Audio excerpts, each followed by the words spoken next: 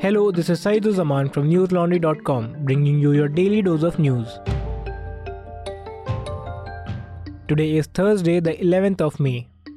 The Supreme Court today said that the Speaker of the Maharashtra Assembly must decide on the issue of the disqualification of Sena's 16 MLAs, including Chief Minister Eknath Shinde himself.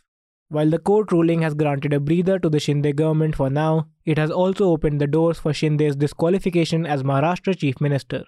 The Supreme Court bench led by Chief Justice D.Y. Chandrachud also deemed the trust vote called by former Governor Bhagat Singh Koshyari, leading to the resignation of Mahavikas Aghadi government, as illegal.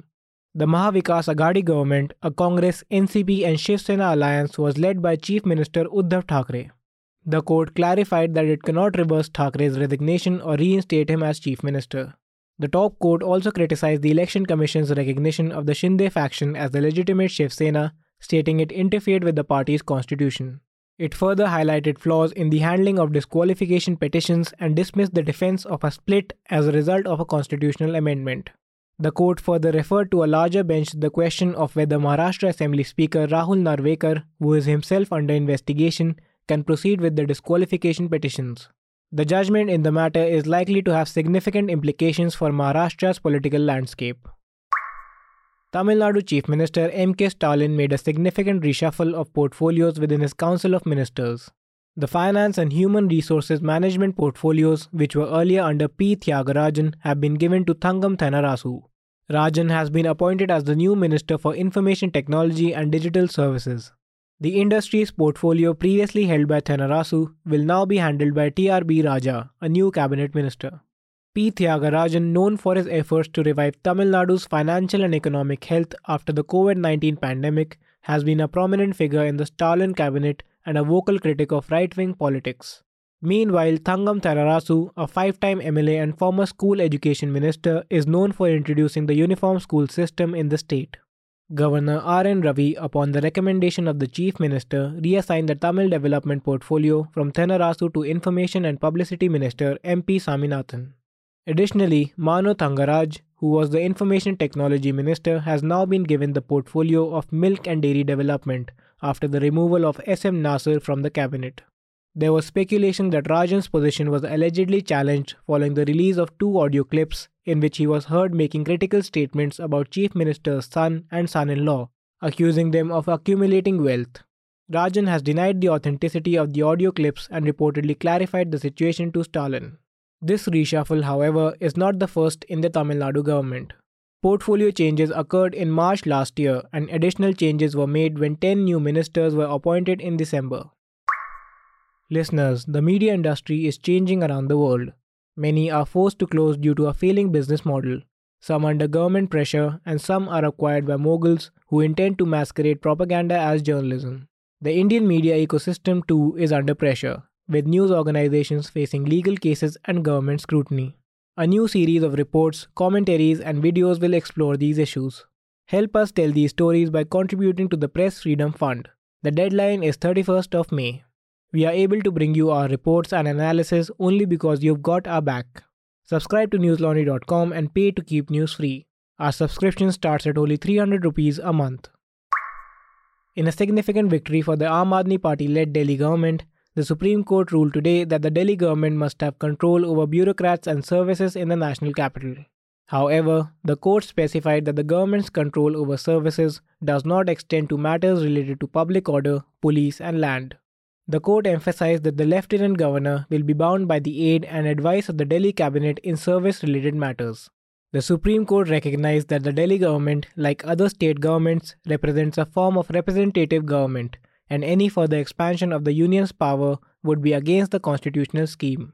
The court explained that if administrative services are excluded from the legislative and executive domains, ministers would be unable to control the civil servants responsible for implementing executive decisions. The court asserted that in a democratic government, the elected government must have the real power of administration. The Supreme Court emphasized the significance of collective responsibility and accountability in governance, stating that officers must report to ministers and comply with their directions to maintain the principle. The case arose from a power struggle between the Delhi government and the central government regarding control over administrative services in the national capital. The National Investigation Agency conducted searches in Delhi's Shaheen Bagh area as part of its investigation into the Kerala train arson attack case that occurred on 2nd April this year. The NIA took over the case last month and has charged the arrested accused, Shahrukh Saifi, of being highly radicalized. The agency has invoked the Unlawful Activities Prevention Act in the matter on suspicions that the accused was sent to Kerala with the help of handlers and received local assistance. The NIA's actions come after Shahrukh Saifi, who also suffered burn injuries during the attack, was charged with murder under Section 302 of Indian Penal Code by a district session court in Kozhikode. Officials believe that there was a pre-planned conspiracy behind the incident and it was not a single-man mission as initially claimed by the accused. The NIA is investigating the larger conspiracy, also looking into interstate linkages, considering Saifi's residence in Shaheen Bagh, Delhi, and his arrest in Ratnagiri, Maharashtra. The Kerala train arson attack resulted in the deaths of 3 passengers, including toddlers, while the attack left 9 injured on the Alappuzha-Kannur Executive Express train. Saifi had attempted to set the passengers on fire after spraying them with an inflammable liquid. Israel's military conducted an airstrike in Gaza, killing the head of the Palestinian Islamic Jihad's rocket launching force and 2 other militants. The strike targeted an apartment in Khan Yunis. Following the attack, sirens sounded in southern Israel as around 10 mortars were fired from Gaza. No injuries were reported. In response to the escalation, militants fired 507 rockets and mortars at Israel, while Israel struck 158 PIJ targets in Gaza. Since the start of Israel's operation against the PIJ, the death toll in Gaza has reached 25, including 10 civilians, a figure deemed unacceptable by the United Nations. Israel reported that 4 people, including 3 children, were killed by rockets falling short in Gaza, although Palestinian sources have not corroborated this. The targeted apartment belonged to Ali Hassan Ghali, also known as Abu Muhammad, the head of the PIJ's missile unit. The PIJ confirmed his death and described it as a treacherous Zionist assassination. The Israel military identified Ghali as a central figure responsible for recent rocket barrages. Militants in Gaza fired around 10 mortars at Israeli communities, but no populated areas were hit. Egypt is working to secure a ceasefire between the two sides, with Palestinian factions seeking an end to targeted assassinations. The current fighting is the most intense since hostilities last August, and tensions remain high in the occupied West Bank. That's all the news we have for you today. Have a good day or a good night depending on where you're listening from. See you tomorrow. News Laundry is possible because of our paying subscribers. We don't run on corporate or government ads. You too can be part of changing the news model. Go to newslaundry.com/subscription. Be a part of the community that pays to keep news independent. For the smoothest News Laundry experience, download our app.